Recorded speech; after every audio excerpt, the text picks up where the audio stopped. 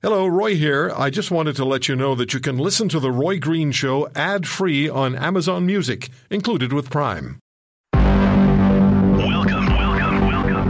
to The Roy Green Show podcast. As Justin Trudeau continues to insist he will drive a federally imposed carbon tax if the provinces don't align with his plan for a pan-Canadian tax, a growing firewall of provincial opposition to Trudeau and his tax continues to build.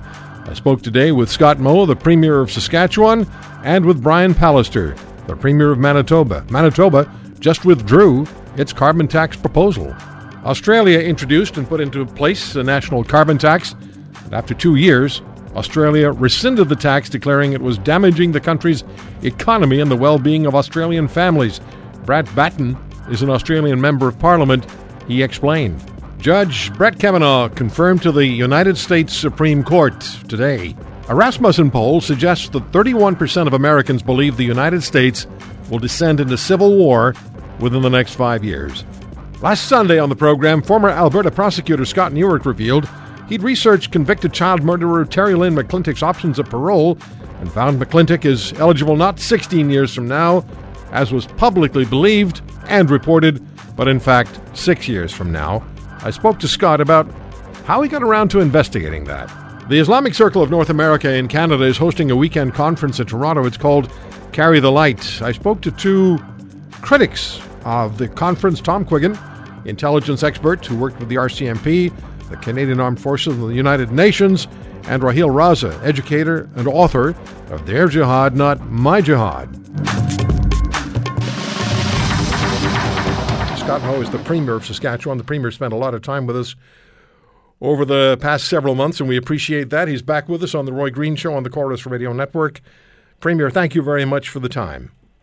I appreciate it, Roy. You feel you have some friends now?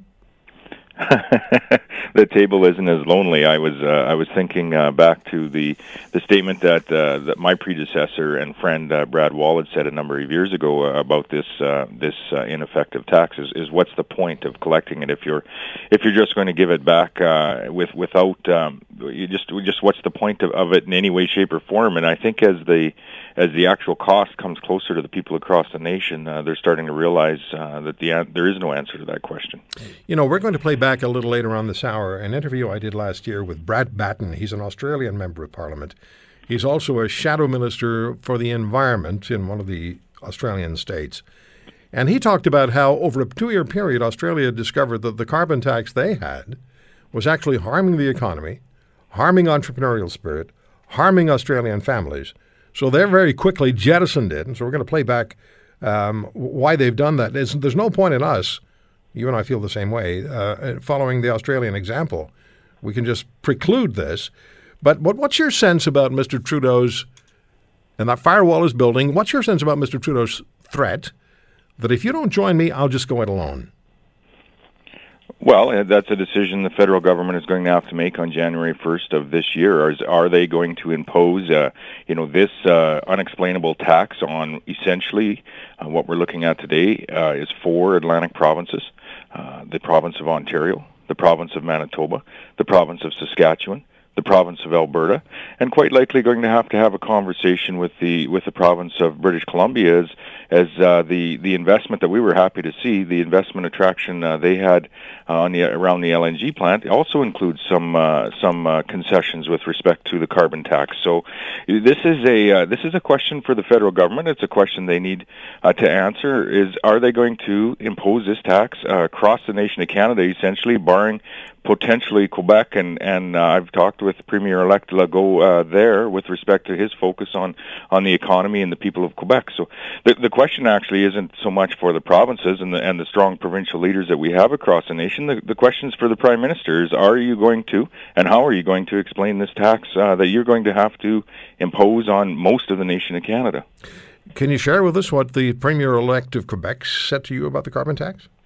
We didn't talk specifically about the carbon tax. I just shared some congratulations, agreed to talk in the very near future, and I look forward to working with Premier Legault. And I think also it'd be fair to say that we thank Premier Couillard for his leadership of the province and his relationship with others across the nation. Didn't always agree, but he was a good leader, and we look forward to engaging with Premier Legault. And I would just say this: Premier Ford did a swing here this week out into Western Canada. The first time an Ontario premier has been in the province of Saskatchewan for about a decade. And with strong provincial leaders propping up across this nation, I commend them on engaging with those leaders, aside from the regular engagement points where we have at the Council of Federation meeting and other opportunities. And I'm taking note of that, as I think that engaging as provincial leaders across the nation and going into each of our territories to better understand our provincial situations and the diversity of our great nation is a great step forward. And I commend Premier Ford for that. Premier Moe, what importance level did you and Premier Ford ascribe to the carbon tax issue? I'm sure you talked about a number of issues, important issues for both provinces and for the country, but where did carbon tax rank in your discussions? Oh, in this particular discussion, it's number one, and here's why. Just the simple cost to the economy. The cost to the economy in Saskatchewan is in excess of $1 billion each and every year, and it's a cost to that economy that essentially will have no environmental benefits. And you can't show me a place where a carbon tax on its own has reduced emissions or had any positive environmental outcomes whatsoever, aside from moving those emissions to other areas of the world. Australia realized it. We're realizing it here in Canada. The federal government even realizes this, because they are not moving forward with, and I don't accept the argument that if not a carbon tax, then what? The federal government is also moving forward with regulations like the Clean Fuel Standard, regulations around upstream and downstream emissions on Bill C-69. The federal government also acknowledges that a carbon tax doesn't work, or they wouldn't be moving forward with these other regulations that are essentially as well are designed to stop pipelines and stop industrial development in many parts of our nation, except for where they choose to forgive a portion of the carbon tax in certain areas of the nation. So we are heading into a very problematic atmosphere here in the nation. And in a year's time, we're all going to vote. Yes, we are. Yes, we are, and people of this nation are going to have a what I think will be one of the most impactful decisions that I've seen in my lifetime.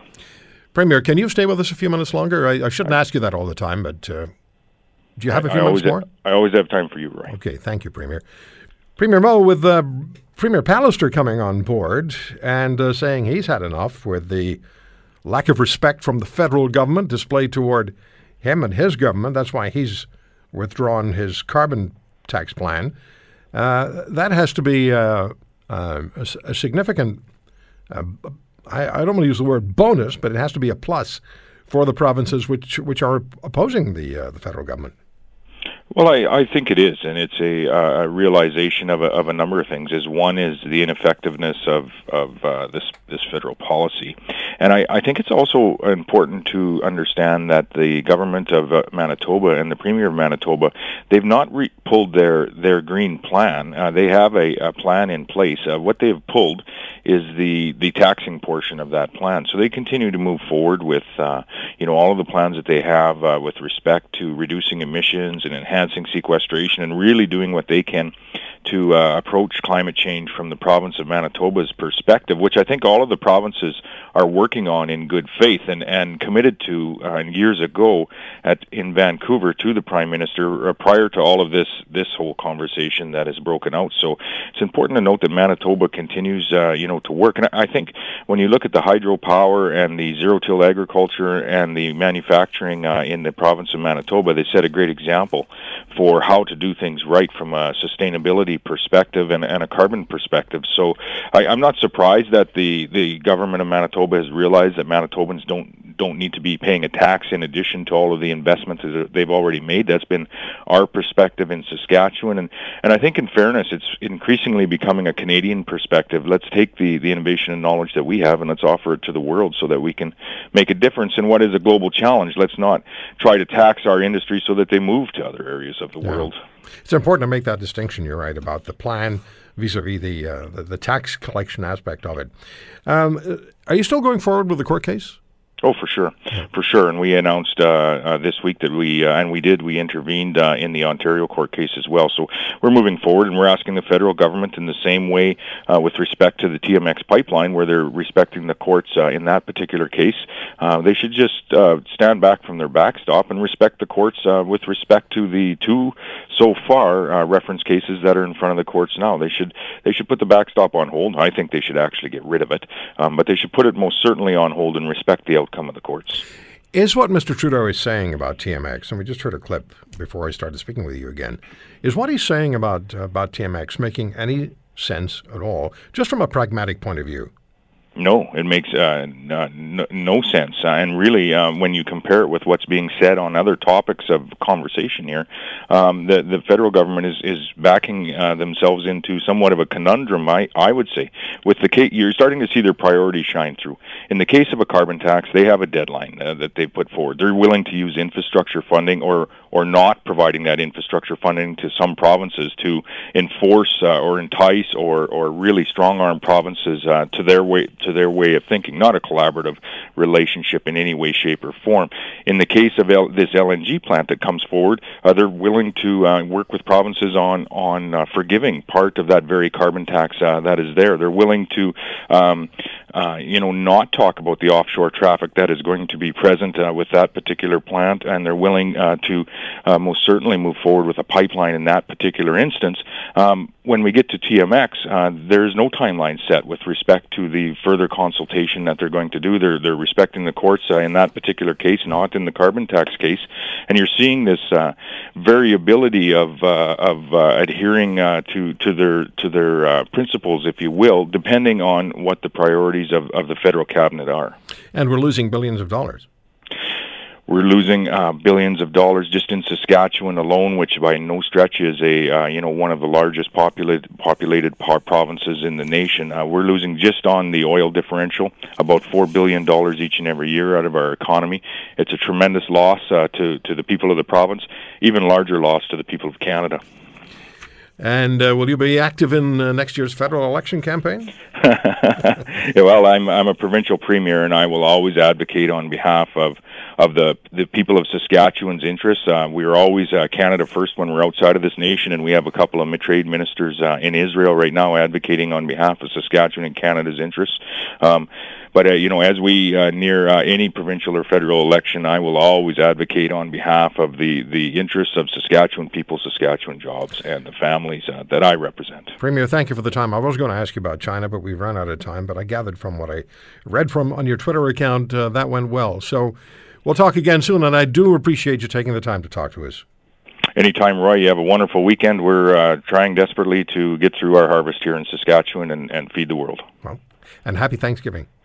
You too. Thanks for all you do for us. Scott Moe from Saskatchewan. That's right, the breadbasket. So yesterday, I had an opportunity to speak with Brian Pallister, the Premier of Manitoba. And just a couple of days ago, Premier Pallister announced that he's also not going to be collecting the carbon tax that Ottawa wants him to collect. So have a listen to the conversation about why the Premier of Manitoba decided as he did. Premier, you were not on side with Manitoba carbon tax at the outset of the Prime Minister's demand for his pan-Canadian provinces-developed carbon tax. Could you remind us, please, what your concerns were and why you did eventually propose a made-in-Manitoba flat tax? Well, we actually, Roy, did extensive listening, and in particular, I'd say our small business community just said, look, if you can flatten it, make it like the Prairie Horizon, it's going to be way better for us. And, we proposed that, and of course haven't enacted it because we just feel now that the threat of Trudeau coming in and doubling it up and raising it, as you know the model demands, is just too much of a risk for us as our economy is recovering from years of NDP mismanagement. So we listened to people, and we came up with a plan, and we gave the feds a year to be reasonable about it, but they don't want to be reasonable, so we're going to fight them now. Was this largely due to the Prime Minister's visit, or a result of the Prime Minister's visit last month to Winnipeg? I'd say only in part, Roy, because remember, the day we came out with our plan, which the Prime Minister and his Environment Minister, Ms. McKenna, have acknowledged is the best green plan any province has put forward, okay? They came out that afternoon and said, not good enough for us. Since then, they've been, making a big deal out of Manitoba being on side with them at every opportunity, but we have been, behind the scenes, regularly discussing how they need to respect Manitoba's green record. We are, of course, the largest investors in hydroelectricity per capita in the country, triple what Quebec does, triple what BC does, and there's no credit whatsoever for Manitobans in that federal plan on that. And so we're saying, look, we deserve the respect that our investments show we have earned. Our hydro debt alone, Roy, is going to pass our whole provincial debt here in 2 or 3 years. And this is not chicken feed. We're talking billions of dollars. Manitobans actually already pay, and that's what I'm getting from folks around the province. They're saying, look, we're already paying. We don't deserve to be double taxed and get nothing back in return. What did Justin Trudeau want from Manitoba? Well, he wanted us to acquiesce to the federal plan, and of course, we have developed, with the help of a lot of Manitobans, a 57-page treatise on how we're going to fight climate change. 1 page is carbon tax, 56 pages is cleaning up old mining sites, expanding hydro, electric options for people, public transit. I could go on. The fact is, we're working on our green plan, and we're ready to be measured on it. But we certainly don't appreciate being disrespected by Ottawa. Look, you know me, I'm 6'8", and I know for sure one size does not fit all, Roy. I got the feeling, listening to Justin Trudeau about the carbon tax, from the very beginning that he started talking about a pan-carbon or pan-Canadian carbon tax, it was going to be all about what he wanted, what the Prime Minister's vision was, what his government's vision was. And I don't get the feeling, and I hear you stating this, I think, that he has much interest in what the provinces may have to offer to counter his plan. Well, sadly, that seems to be demonstrated in some of the comments from his ministers and some of the rather arbitrary directives they've sent out, Roy. But I don't doubt his sincerity in the sense of wanting to battle climate change. What I do doubt is the effectiveness of the way they're going about it. They've made this all about a carbon tax.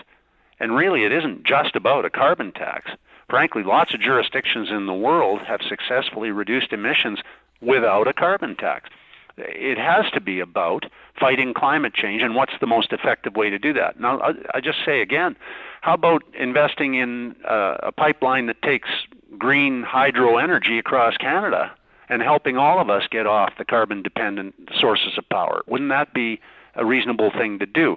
We're here in this country loving it because it's a diverse place, and each province doesn't need the same mandate from the Prime Minister. What we need is respect for the differences and the diversity that we demonstrate. We can, and we are in Manitoba, very green and getting greener, and we're proud of that. We don't deserve, federal government doesn't respect our record, doesn't respect our plan, and frankly is trying to put its hands into the pockets of hardworking Manitoba families when we're just struggling to get people out of financial difficulties and to a more secure future. One of the issues, or one of the questions I've had all along, is whether I can in fact believe Mr. Trudeau's promise, his commitment, that carbon tax revenues raised by the provinces will be returned to the provinces. And I say that because they don't appear to have a plan on how to do this. So is it gullible to expect that they're going to follow through on that commitment to return the money to the provinces? Well, they leave themselves, of course, open to 2 questions. One, would this be politically motivated? Okay, and that's always going to be suspicion, isn't it? And 2, even if it wasn't, and even if it was all going back to do the best you could to get carbon down, is it the right way to go about doing it? Or would it be better to respect the people who've worked so hard to combat the challenge of climate change in provincial jurisdictions, have already invested hundreds of millions, billions of dollars like Manitoba has, and others too? And would that be a better model? And I think that's a matter of debate. One thing for sure, once revenue starts flowing into government's hands, it becomes a habit, doesn't it, Roy? And I'll tell you, we're bucking 17 years of the NDP putting their hands in Manitobans' pockets and taking out higher and higher taxes every year here. And we've really made an effort to find efficiencies, reduce spending, and buck up our social programs on the basis of better results. And we're getting progress being made. But what we don't need is the federal government coming in, taking $2, $3, $4, $5 billion out of Manitobans' hands and then trying to get credit for sending it back willy-nilly to various people within our province. That's not the way to run things. So now what for Manitoba Premier and what for Ottawa? The Prime Minister is facing a federal election in a year, and opposition to his carbon tax scheme may range, by the time we get to the campaign, from New Brunswick to Alberta. Well, it could expand. I can tell you from my discussions with other premiers, he doesn't have a lot of lovers of this approach in any of the provinces. There might be some that acquiesce because their previous plans were respected, Quebec and BC. That's the case. But again, I'd emphasize if he respects those two provinces so much, maybe he should respect Manitoba. We invest 3 times as much in clean hydroelectricity per capita as those two provinces do. So nothing against my friends in those two provinces here. I'm just saying, respect has to be earned, and I believe Manitobans are earning it by getting themselves into a position where we're really working hard. We're 98% hydro here, and we're 0 coal. There's no other jurisdiction that has the ability to say that. So, look, we don't deserve the disrespect we've been shown in recent days. We've kept the same position. We've dealt with the federal government respectfully. I've been willing to take the political risks that go along with saying, look, we're ready to do our part, and that's been something that basically hasn't resulted in any respect from the federal government back to our province. Manitobans deserve that respect. Canadians deserve that respect, and I don't think it's been forthcoming as of yet. Premier, one more question for you. You mentioned the other premiers. Was there any consultation between you and Premier Moe and possibly Premier Ford about the move you were going to make on behalf of Manitoba? No, there wasn't, but I certainly respect both premiers very much, and I know that they have their own approaches on this issue. And I would only say this. My concern is, and it remains, to stand up for Manitoba in this issue, but I am also, as you are, a citizen of this country, and I want to do our part to make sure we leave this place better for our kids and grandkids. Not dirtier and not in a worse financial predicament either. So those two things need to both be considered here, and I'm not sure the federal government's considering them. I go back a few months to when the feds decided they're going to tax small businesses and farms real hard. We led the fight against that, and we're going to stand up on this one too.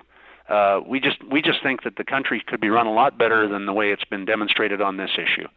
Couldn't agree with you more, Premier, and so many opportunities and options have been left to just fester, and I think of the pipeline opportunities that we've had and still have if the federal government were just to get going on it. Yeah, exactly. I mean, this is a beautiful country, and saying that, of course, it's going to be more beautiful if we work cooperatively together on finding opportunities. And that means not just raising taxes. It means probably the opposite. We have to understand we can't run away from global markets. Especially as we've seen this free trade discussion go on at length, and the tariff threats that were hung over our heads. I think this is a time, for example, Roy, to knock down interprovincial barriers to trade and get us working better together as a country.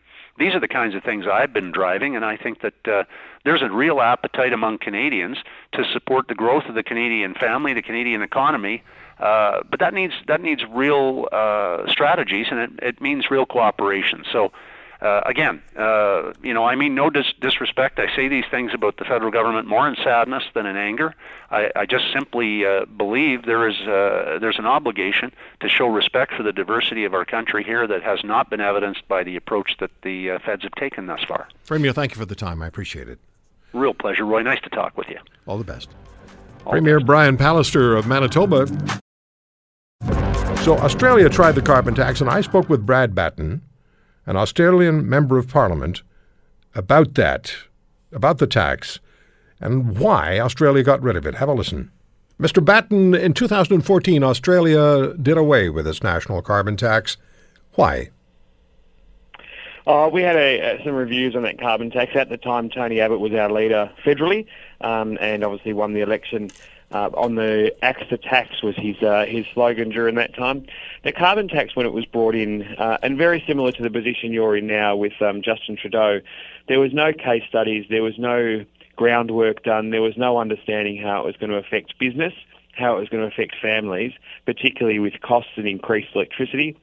And then the result of that was businesses started to get concerned about what was going to happen with their future and how much it was going to cost them in the long run.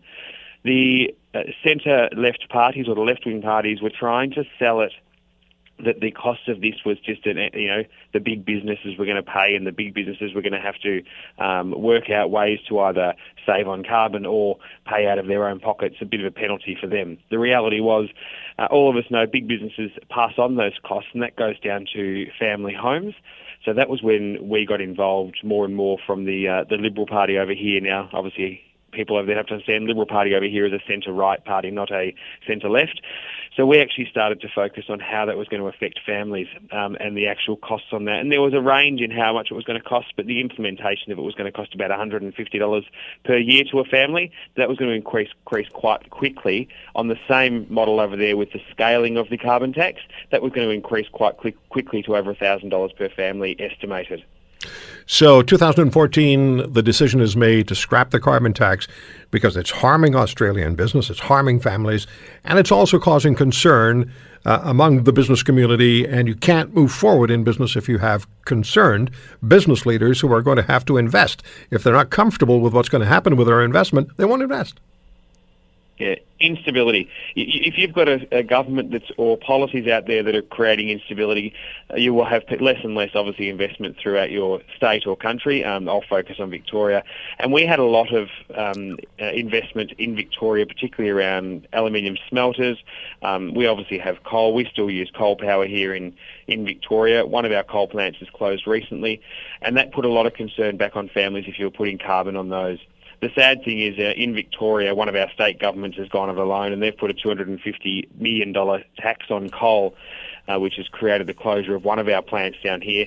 And we're talking about baseload energy. And if you haven't got baseload energy, you've got more instability. And so we've got manufacturers now saying, well, if you're not giving us any security around coal, if you're not giving us any security around the cost, then why would we want to invest in your state or country? That was all started from the carbon tax. It started a message out there that they wanted to increase tax on any carbon that was output, and it was something that, as we said, we really focused on how that was going to affect the families and started to get the case studies done on that. We just spoke with the representative of the Fraser Institute, a think tank in this country, and he pointed out that the 4 provinces that have carbon taxes have really not implemented them well, and what this turned out to be is essentially just another tax on Canadians. Was the carbon tax ultimately just going to be another tax? Did it turn out to be just another tax, or did it actually help the environment? No, it definitely did turn out to be another tax, and I think from memory, I'm going off memory here, but 2014 a report came out, carbon output actually increased in Australia during the time of the carbon tax. So to say that it was actually going to reduce carbon output was a bit of a lie from the government at the time. They had that was their focus going forward. In Victoria alone, just the government themselves is one of the largest providers or largest outputters of carbon. In Victoria, they've made the changes themselves. They haven't got a carbon tax, but they've been putting pressure on companies for carbon to reduce it, and again, passing on those costs. At the same time, government itself has increased its carbon output, including the Department of Environment has had a major increase in carbon outputs. So if you can't lead by example on reducing carbon, and then I think you're in a real issue there. And the reality is, Roy, private enterprise are some of the best in the world at putting in new ideas and new technologies, and they look at things to improve costs of running their business. And most modern technologies, like most modern cars, like most modern houses, all have a reduced carbon output. We should be putting more pressure back onto the private enterprise to actually do it themselves, and most of them are already focusing on that because they have better outcomes, which is better on the bottom line for them. Brad Batten, the Australian Member of Parliament, talking to us about why his country decided it was not going to stay with the carbon tax. Fran Coombs is the managing editor for Rasmussen Polling, Rasmussen Reports. and former editor of the Washington Times. Fran walked us through on an almost weekly basis in 2016 for the summer and the fall, heading to the November 6th election, which saw Donald Trump become the president of the United States. Fran, thank you for coming back on the show. If it had gone the other way, if it had been Hillary Clinton, we wouldn't be seeing anything like this. We'd see Republicans upset at a nominee that Clinton would have come up with, but I doubt we would have be seeing the kind of developments that we're seeing now. I suspect not, Roy. I mean, if you look back at the Sotomayor and Kagan votes, which were the two nominees to the court that Obama made, Republicans, probably 20, 25 Republicans voted for both of them, so that their confirmation votes were up in the 70s. We haven't seen anything like this. So this is probably Bork and Thomas back 25 years ago are the kinds of things that you compare it to. How deeply are Americans divided on this issue? And is the division just Republican versus Democrat, or does it become more complicated? Is it more complex? Is it region? Is it gender? Is it age? How does it play out? I suspect that it's more divided inside the Beltway than it is outside in America. There's no doubt that if Democrats throughout the country are being told, oh, my God, the Republicans are going to take the Supreme Court to the right, we know there's still a lot of strong anti-Trump sentiment in the country, although I suspect that has been dying down in recent months. So there is certainly a division out there, but I honestly don't feel that among average Americans on the street that it's nearly as vicious as it is inside the Beltway here in Washington. Why did Kavanaugh's confirmation eventually go forward? What was the determining factor? Well, I think at the end of the day, the accusations against, well, first of all, the last-minute nature of the allegations, and then the fact that they couldn't be corroborated. I mean, Susan Collins' speech yesterday was spectacular. I really hope you yourself saw it. I did. I was not a big fan of hers in years past, but I just thought that she just completely destroyed the opposition argument to Kavanaugh. I mean, she just went through it point by point, and the bottom line is that something perhaps happened to Christine Ford, but there's just no corroboration at all of her allegations. Susan Collins and Joe Manchin of West Virginia, Maine and West Virginia, respectively, they're really the demons as far as Democrats are concerned. And do you think Manchin is going to be switching allegiance? And how does he go back into the caucus with the Democrats? Yeah, I wouldn't be surprised. I mean, honestly, after this election, I wouldn't be surprised at all to see Manchin switch over and become a Republican. And then if the Republicans are smart, they would put him in charge of the Energy Committee and depose Lisa Murkowski. This isn't the first time Murkowski has stabbed the party in the back. I mean, she famously, as you know, was elected this last time by running a write-in candidacy against the guy who won the primary. A Tea Party Republican won the Republican primary in Alaska, beat her, and she ran a write-in campaign and defeated him, and the Republicans still welcomed her back at that point. How does this compare? How does the last 2 weeks compare to the 2 weeks that led up to the Clarence Thomas hearings 27 years ago? Well, I mean, there's no question that there was a great deal of opposition among the Democrats. I mean, there's no doubt about that at all. But, and, you know, it's been a long time, too. So, I mean, I can't honestly dredge up all that emotion. But I think social media is what really pumps everything up, Roy, in a way that we didn't have before. Before you had newspapers, you had radio, you had TV. But the immediacy of social media just keeps these issues in people's faces 24 hours a day, really. And people try to outdo one another, whether it's this issue or other issues. If one person on social media tweets or posts a thought, an opinion, the next person is going to want to do better. The next person is going to be more extreme, if you will. It just seems to take on. It doesn't seem to take on. It does take on a life of its own. Right. And of course, you also have the complete abdication of responsibility by the media.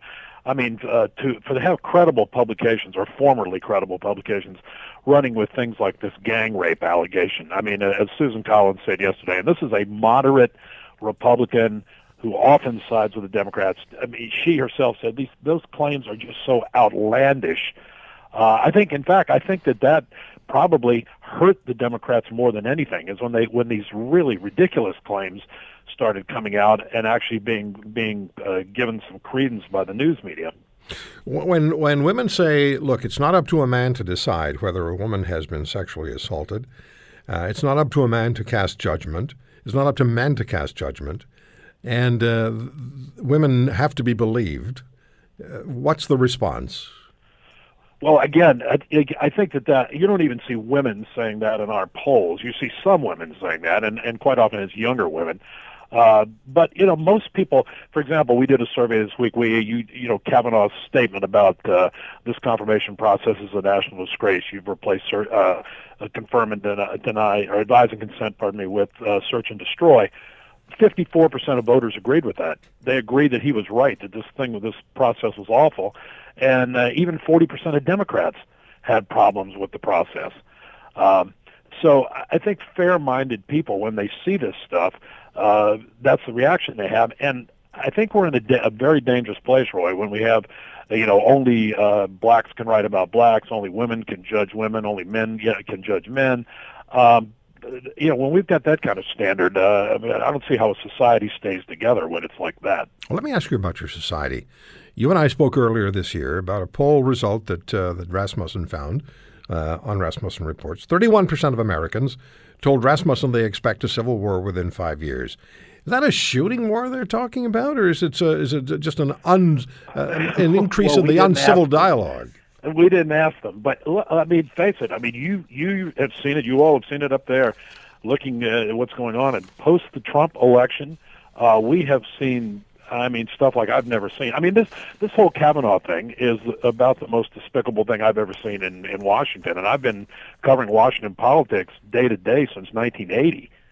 And I've never seen any. It's been pretty bad, but my God, they were going to destroy this man and his family. Just to keep a Trump nominee, if you will, a conservative Trump nominee off of the Supreme Court. I think Lindsey Graham really captured that in his remarks at the hearing when he said, God forbid if you all ever get in power. This is really totalitarian stuff. I'm looking at this news story from the Washington Examiner, and it quotes Rasmussen Reports. The latest survey from Rasmussen Reports found 59% of all voters, quote, are concerned that those opposed to President Trump's policies will resort to violence. And 59%. Yeah, again, there's definitely no question about it. And actually, it was slightly higher last year, right after that crazed Democratic guy shot up the Republicans who were practicing for the softball game. But again, if you look at the comments that are being made today, there was a professor at Georgetown University, America's oldest Catholic university, I might add, saying that all white men should be killed and castrated. When you're seeing things like that in print, and people saying things like that out loud, you're like, whoa, this isn't healthy. Not only that, let's go back to what you said about media. If you're an editor of a newspaper or a program director of a radio or television network, and you're allowing that kind of stuff on your pages or on air, what does that say about where media? Media has become so polarized in its own approaches to. Oh yeah, no. Sharing stories. Honestly, I say this to people nowadays, and I'm sad to say this, but I'm not there is no media outlet in the world that I am aware of anymore that you can turn to for the facts and trust the facts. Just traditional news outlets that, sure, they had some spin in there, but at least you knew they had the basic facts. I'm not even sure that there's a place you can go now. Somebody pointed out a story to me this morning on CNN that was criticizing Melania Trump for wearing a pith helmet, saying that she was evoking the colonialist past. And that was a CNN news story. For God's sake. I know. But meanwhile, of course, Trump now, what has Trump done this week? He's basically ran through a renegotiation of NAFTA. Unemployment's at its lowest rate in the United States since 1969. He's just knocking down. Now he's going to put Kavanaugh on the court, I presume, in the next 45 minutes or so. There's real news going on But meanwhile, CNN is focusing on Melania Trump wearing a pith helmet. Of course, there was also a piece of paper stuck to the bottom of the president's shoe when he was getting on the plane. Exactly. A lot of networks thought that was necessary. That's how absurd it is. I know. And I suppose in one sense, there's some it's smart on Trump's part, because he keeps the media focused on the bouncing ball of some outrageous comment while he's getting all this stuff done. It's like what I do with my dogs. Yeah, but but these are crazy times. I mean, really, the news media is complicit in all this. Their handling of the Kavanaugh thing is just a national disgrace. About 30 seconds, Fran, and thank you again for the time. Is Kavanaugh compromised as a Supreme Court judge? Well, I think the left will try to make him look that way, but I think once he gets on there, people will forget about it. They forgot about Judge Thomas over time. Yeah, something else will come up. Something else will appear. Right. As There'll always. be a new outrage next week. Thanks so much for your time, Fran. Always a pleasure. Fran Coombs, managing editor of Rasmussen Reports, former editor of the Washington Times. Last Sunday on the program, former Alberta prosecutor Scott Newark revealed he'd researched convicted child murderer Terry Lynn McClintock's options at parole, and found that McClintock is eligible not in 16 years from now, as was publicly believed and reported, but in fact she's eligible in 6 years because McClintock was sentenced to life in prison, no parole opportunity for 25 years, before the elimination of Section 745 of Canada's Criminal Code, the so-called faint hope clause. Mr. Newark joins us today. What made you think of going to check that out, Scott? Well, as you will probably recall, I was very much involved in trying to get the section repealed in the first place. I know that, yeah. When I was working as the executive officer of the Canadian Police Association, and the murder of a police officer constitutes first-degree murder. And so a lot of the cases where this section became applicable involved murdered police officers. And I remember being struck so much by the sense of betrayal that the families of the victims had, that they thought that the justice system, had imposed the most serious penalty, and then literally 10 years in advance of that, all of a sudden they found out that the person could apply for early release. And by the way, if they were held in custody pending arrest, pursuant to Section 746, they also got credit for the pretrial custody. And it was that sense of betrayal of the justice system, of the victims' families, and of Canadians generally that very much caught a nerve. And I was, as I say, very much involved in the legislation trying to get this repealed. We made some changes initially in the 90s, but it was only after the Harper government was elected. And, of course, they only had their majority after 2011. And so when I was going back over the notes preparing for the show, I saw just the dates of the offenses and the conviction dates and realized that couldn't have happened then. So all I did was went back. I mean, it probably, because I knew what I was looking for, probably only took me about 20 minutes, and found that, in fact, the convictions and murders themselves had predated the repeal, which meant there was no retroactive application, which meant that, in fact, she would be still eligible to apply for the early release after 15 years. And what really, frankly, makes me shake my head and generate a sense of anger as well, too. How come the Justice Minister never said anything about that? How come the Public Safety Minister, who is a lawyer, never made sure that the Canadians knew the truth? That is something that shouldn't have happened. People should be able to rely on their most senior officials and the justice system, in my opinion, so that we know what's actually going on. And congratulations to the Stafford family for helping expose this, so we realize essentially the dysfunctionality of our system. Yeah, and you're absolutely correct. The Justice Minister and the Public Safety Minister have some explaining to do. Now, I want to go back to 1996. Yeah. And I read a transcript of a part of a transcript of a parliamentary committee that you participated on with the then president of the Canadian Police Association. And Section 745, the faint hope clause, was the discussion point.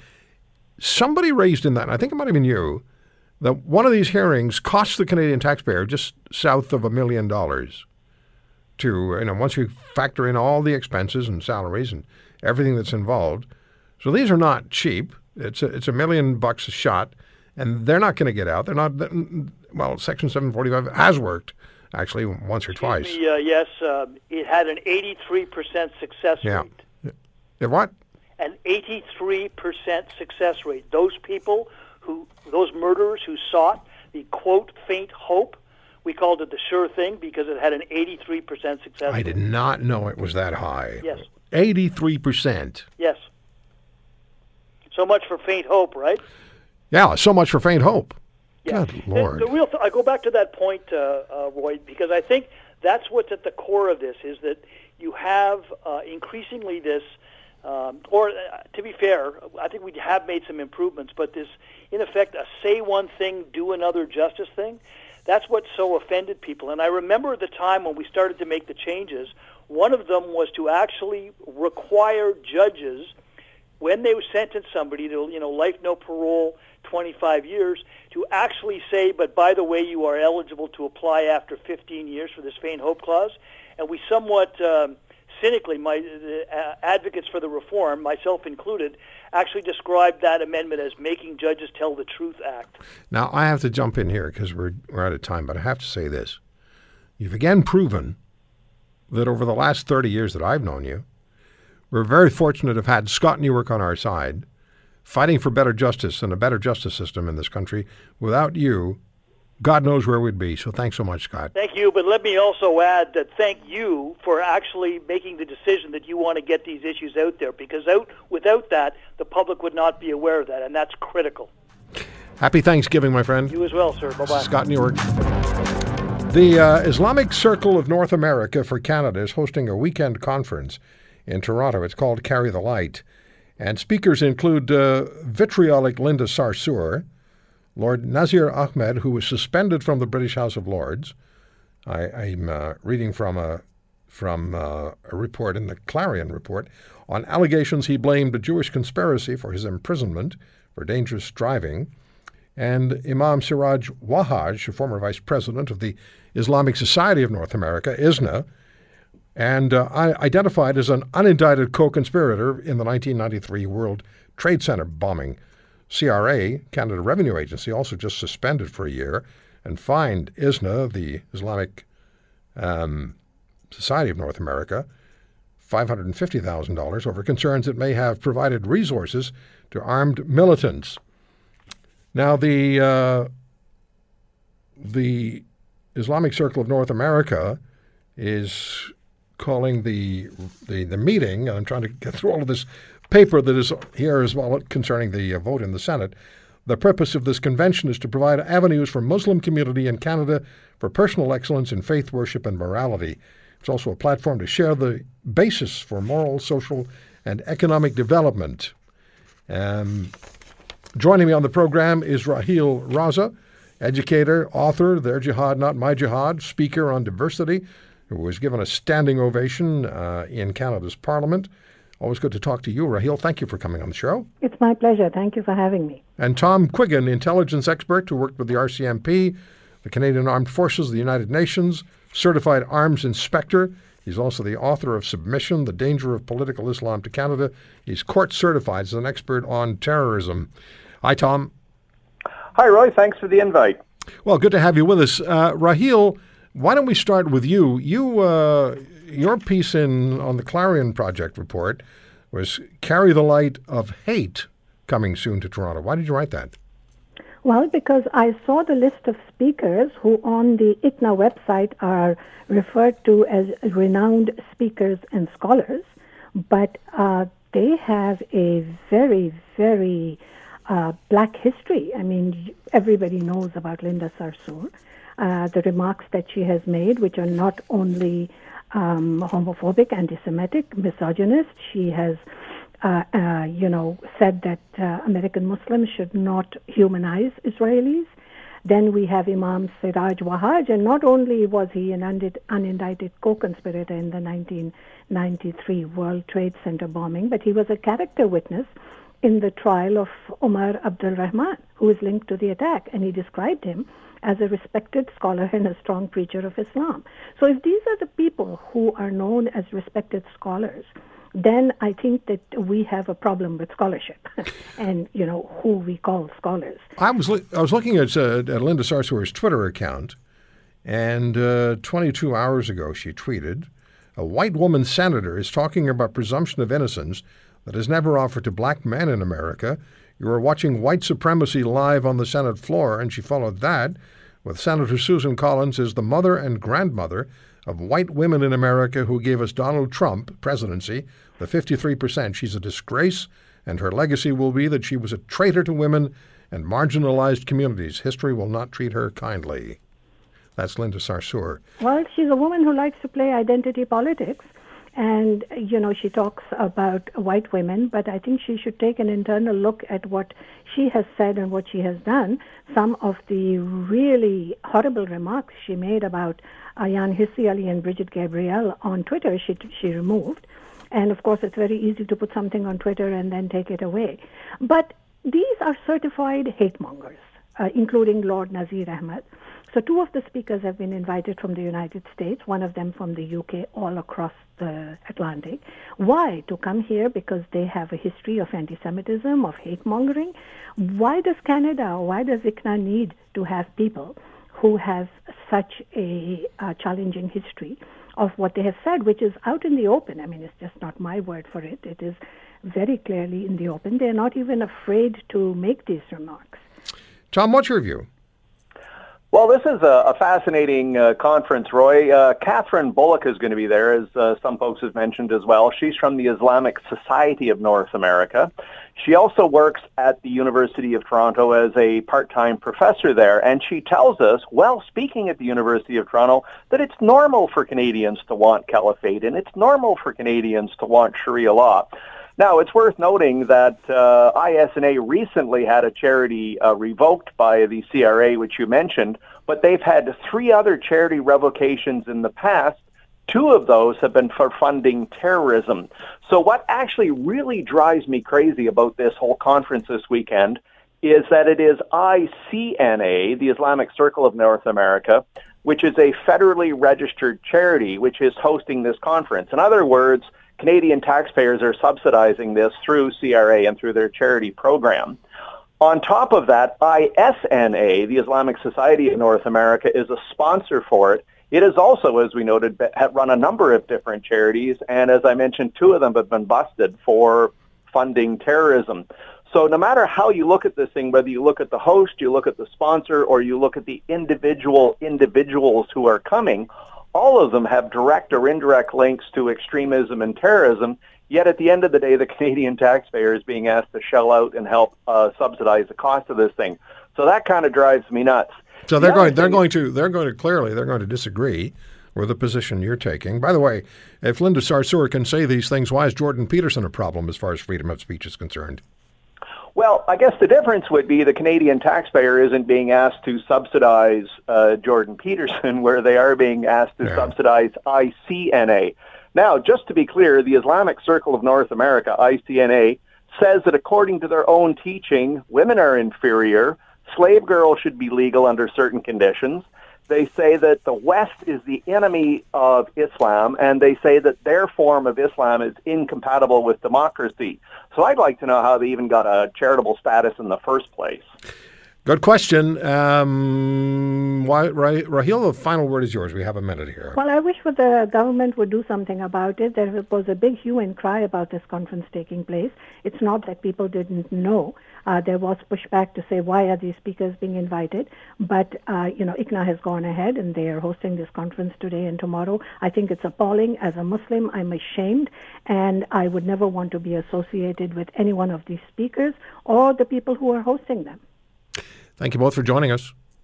Cheers, Roy. Tom Quiggin and Raheel Raza on the Roy Green Show on the Chorus Radio Network. Tom's book is Submission, The Danger of Political Islam to Canada.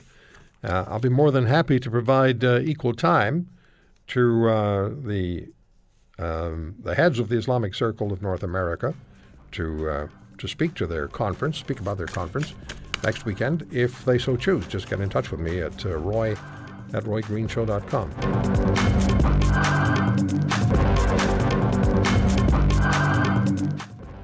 Thank you for listening to today's podcast. If you want to hear more, subscribe to The Roy Green Show on Apple Podcasts, Google Podcasts, Spotify, Stitcher, or wherever you find your favorites.